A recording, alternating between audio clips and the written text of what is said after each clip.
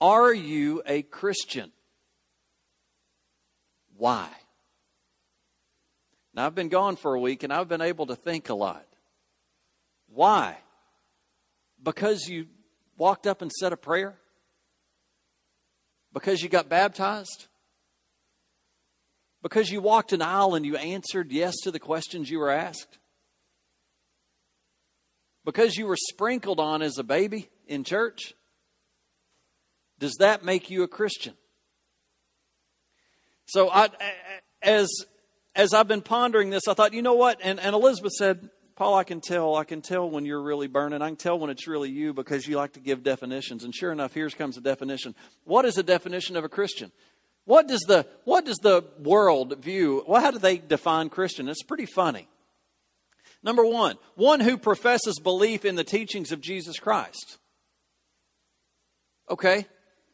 One who professes belief. Says, I believe in the teachings of Jesus Christ. A disciple. Okay? Now catch this. A member of one of the churches of Christ separating from the disciples of Christ in 1906. A member of the Christian denomination having part in the union of the United Church of Christ concluded in 1961. You can see it gets confusing. What? Let me ask you this. Is Christianity having knowledge of the Bible and the teachings of Jesus? Good. Perfect. I got a yes and a no. Perfect. Yes.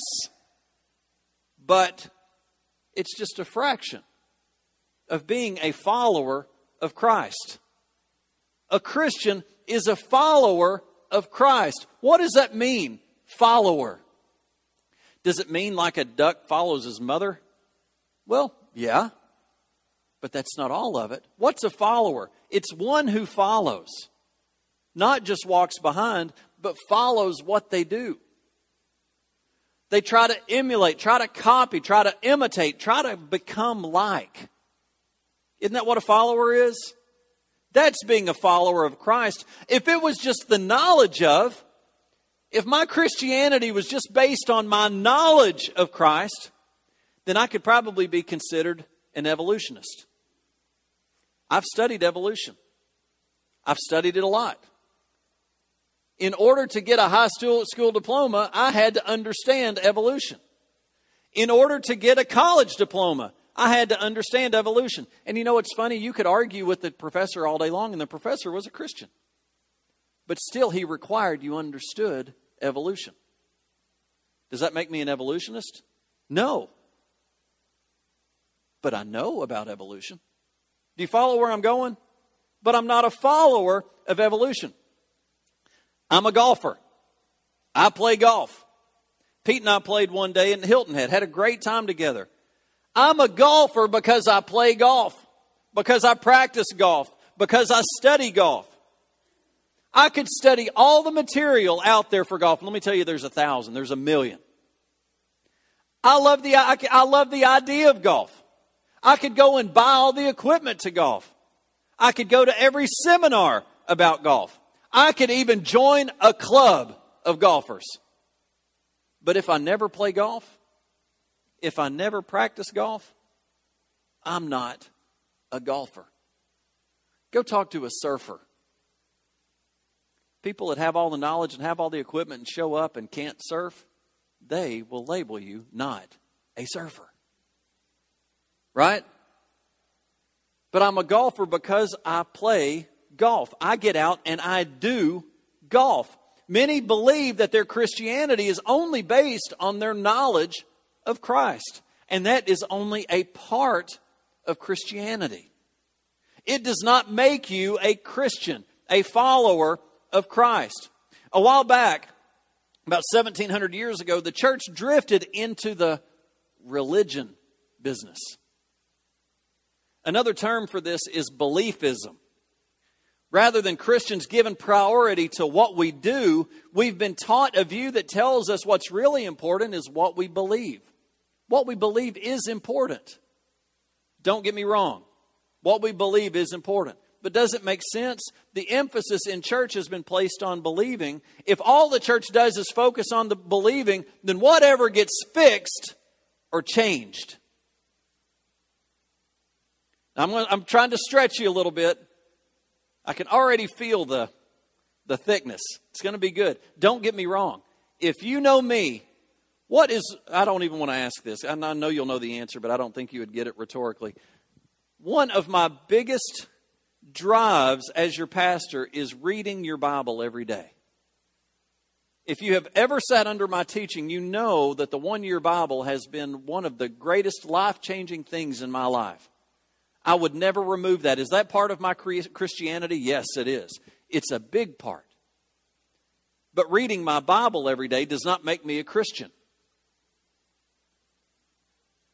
Do you see where I'm trying to go here?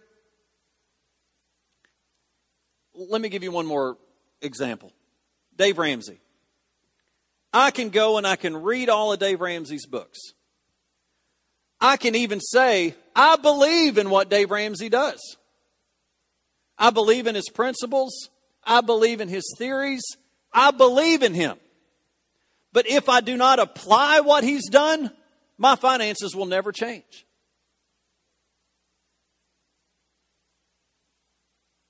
I am not a follower of Dave Ramsey. I just have knowledge of him and would even say I agree with him. I can tell you there are many people out here, there are many people that don't know the Lord that would agree with the principles of God. Might even read the Bible. Does that make them a Christian? No. No. All I do is I just have knowledge and I agree with Dave Ramsey. I can have knowledge and even believe in the principles of Jesus, but if I don't change anything about my life in the direction of Scripture and or Jesus, am I a Christian? Can I tell you, faith without works is dead. I believe Caleb could have had all the faith laying there in the bed. But without standing up and speaking and not exercising that faith, he would still be laying there in that bed. Faith without works is dead. Look here, James. Blake, if you don't mind, put that up for me. James chapter 2, verse 20. But do you want to know, O foolish man, that faith without works is dead? Your belief must produce works. We want to get so far away we want to so grab hold of grace and it's not about works, but you know what? Our faith has to produce. If not, what is it? Come on. It's dead. We have got to produce. Do people know you by what you say or by what you do? Do you want to know something? The unchurched are tired of what we say. They are looking at what we do. The problem is the two don't meet. We say one thing. And listen, I'm talking about myself. We say one thing and we do something else. The church says one thing and then goes out and lives a whole different life. That doesn't work. That's not going to win anybody. Look at Matthew chapter 7, verse 16. It says, you will know them by their fruits. Do men gather grapes from thorn bushes or figs from thistles? Even so, every good tree bears good fruit, but a bad tree bears bad fruit. A good tree cannot bear bad fruit, nor can a bad tree bear good fruit. Every tree that does not bear good fruit is cut down and thrown into the fire. Therefore, by their fruits you will know them. You are known by what you do. Your actions at work or at home. Do your actions at work or at home define you as a follower of Christ? I have to encourage myself sometimes when I bring messages like this because Jesus did not always give a feel-good message. And neither did Paul. So when I want everybody to feel good about me and about the church, sometimes preaching the Word of God is not going to be where I find that. But it's what we need. We need to take account of who we are. Does our life show others that we are a follower of Christ? Because I can tell you the world has gotten tired of what we say. And they're looking at what we do.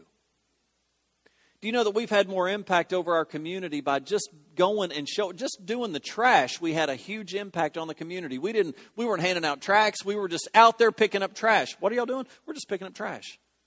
Wow. The coat drive had some people from Capshaw say, y'all are doing what? We want to be a part of that. Had nothing to do with evangelizing. They could just see something happening.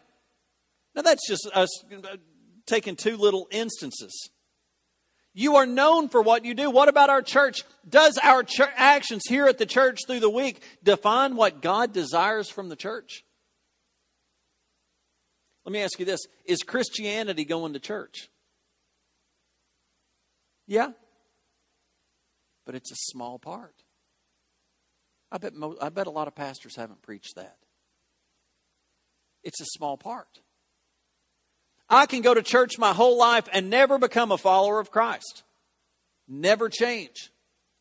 You know, people come in for marriage counseling, desperate, hurting, saying, I need help. Tell me what to do. So I start to lay it out according to Scripture, according to texts that I've read that are Scripture-based. Okay, let's try this. Okay, Pastor, that's just what I needed. Thank you. That's going to work. And you know what I tell them? If you don't do this, you will not change. You've got to go out. You can say, yes, I believe, yes, I believe, yes, I believe. But if you don't make any change, no change in your marriage is going to happen. And it's not easy. So they go out from here and they don't do anything. What happens? The marriage falls apart. Can you see the difference? I can go to church and I can be taught all this stuff, but if I never try to apply, if all I do is just nod my head and say, good message, Pastor, and then go back to my life, am I a Christian? Jesus sees that we are a Christian by what?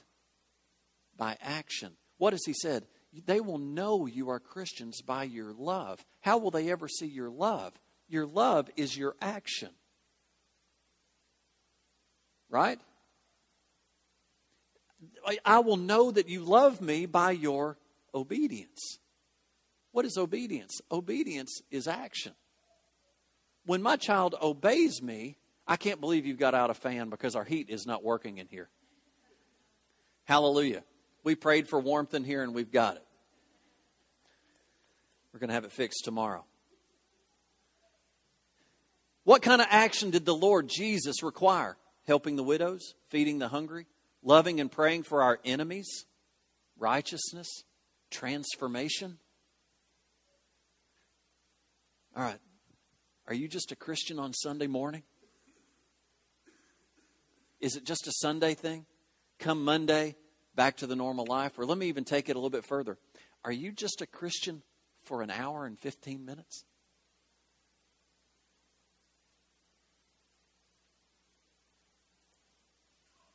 Church doesn't save you. Jesus does.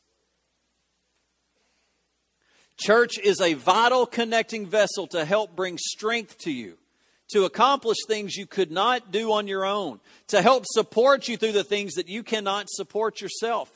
It's a time of group celebration in worship, a time of encouragement that can help you to make it through the trials that you're going through, and also to help you help someone else on what they're going through. Where is church on Monday?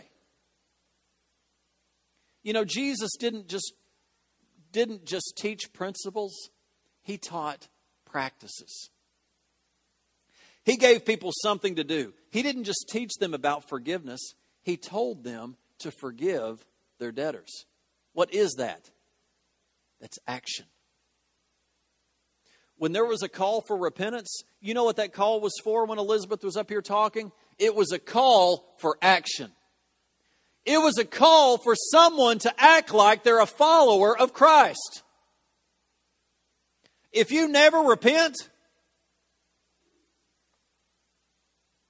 there's a problem. If you never forgive, we need to look, I need to look at myself and say, am I really a follower of Christ? Who says I am? Now, I don't want to say that. I'm not going to say it.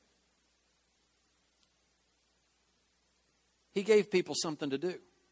He didn't just talk about love as a concept, whether it's eros or phileo or agape. He told them to love their enemies.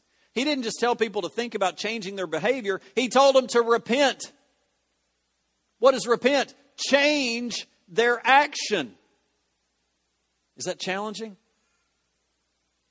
As the teaching profession has risen to its place of primacy in the evangelical church, so also has the focus been on principles, because that's how teachers think. That's how I think. With the church offering the principles of everything you would ever want to know about anything, seminars. Isn't that what the church is? We'll just talk about anything that you might need help on, anything in any way. It has become painfully obvious that what we need is not more information, but more formation, more transformation. We need to, again, learn to minor in principles and major in practices. We are known by our fruit. You want to win the lost, show them a reason to come to what we do. Show them a reason to receive Jesus Christ.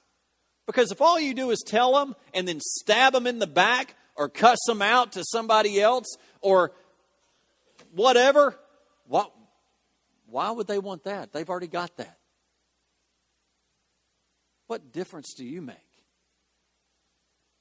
When you leave here, what action defines you as a follower of Christ?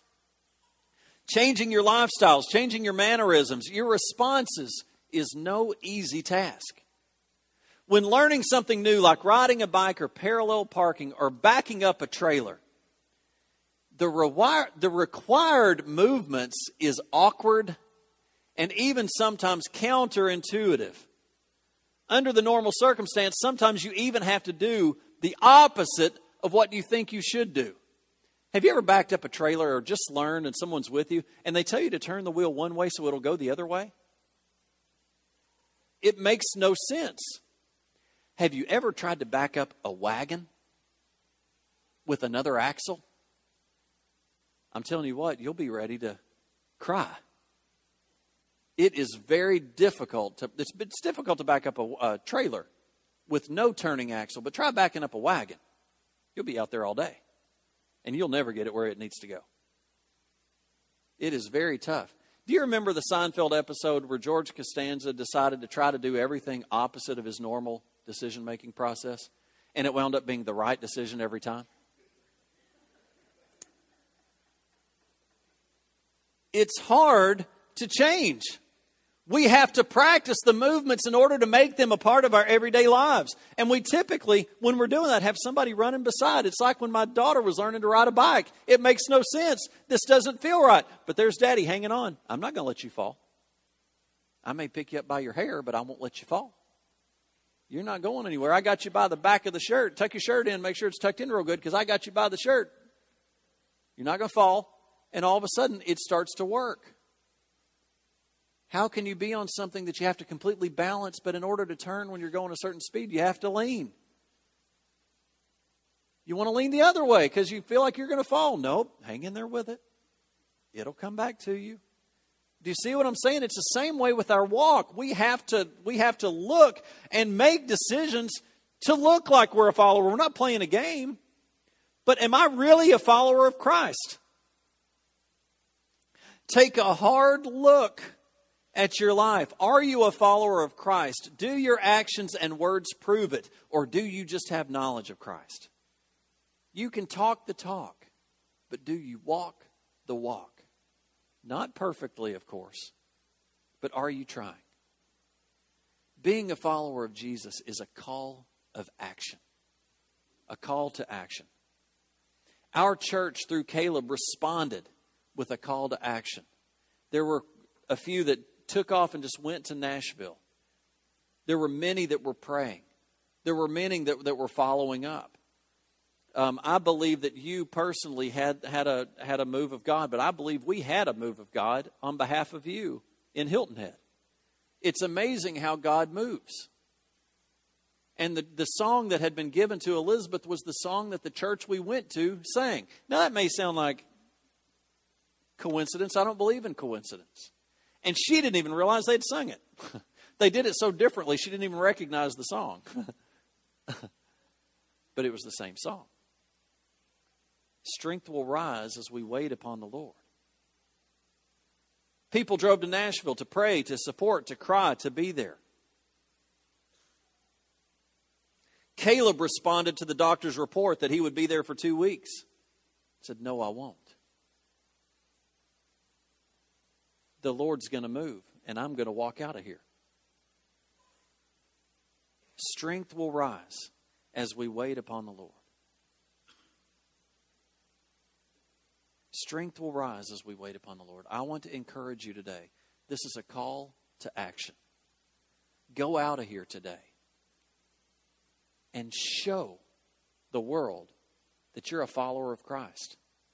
And you don't have to do it beating them down with Scripture. Do it by loving them. Do it by caring for them. Do it by providing for them. The Lord will meet your need for provision. The Lord's really speaking to me about how to move when He moves. You don't have to have any resource. You just have to move. God moved. Jesus moved with what the people had. When He fed the 5,000, He moved in what they had. When there's a call to pray, pray. When someone has a need, meet it. Don't wait for someone else to meet it. Meet it. Silver and gold have I none, but what I do have, I'll give you. It's time to move. It's time to quit talking. There is a scripture that says when the children of Israel were being released out of Israel, and God had parted the waters, and Moses wanted to pray again. And Scripture says, stop praying. Forward march. Moses, you've already prayed. The waters are parted. What else do you want me to do? Walk. Go. Now I want to encourage you, even in the smallest ways, it's time we bear fruit. And it's going to be awkward, but go ahead.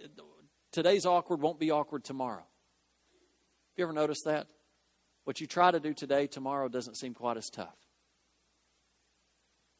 But does your life really reflect a life of following Christ? Amen? Let's stand up together. Father, I just pray over each and every one here. Lord, I hope to just stir in our minds, Lord, are we really walking this thing out? In your minds, Lord, do you see us as a follower of you? Or just someone who's, this is going to sound tough, playing a game? I think we're doing the best that we know. But I hope today you know a little bit more.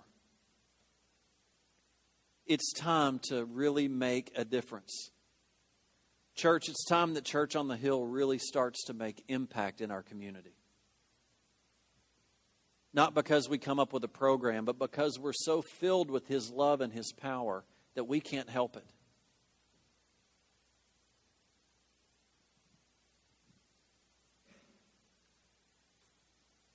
Church, let me confess to you for just a minute. We were over in the All Good Housing, and it was time for them to come out and eat. And somebody needed to go knock on the doors to tell them to come on out. And I got asked to go knock on 4 units. And I thought, I don't want to do that. That's uncomfortable. I've never knocked on doors. I don't like people that knock on doors. I don't like people to knock on my door. But everybody else is going.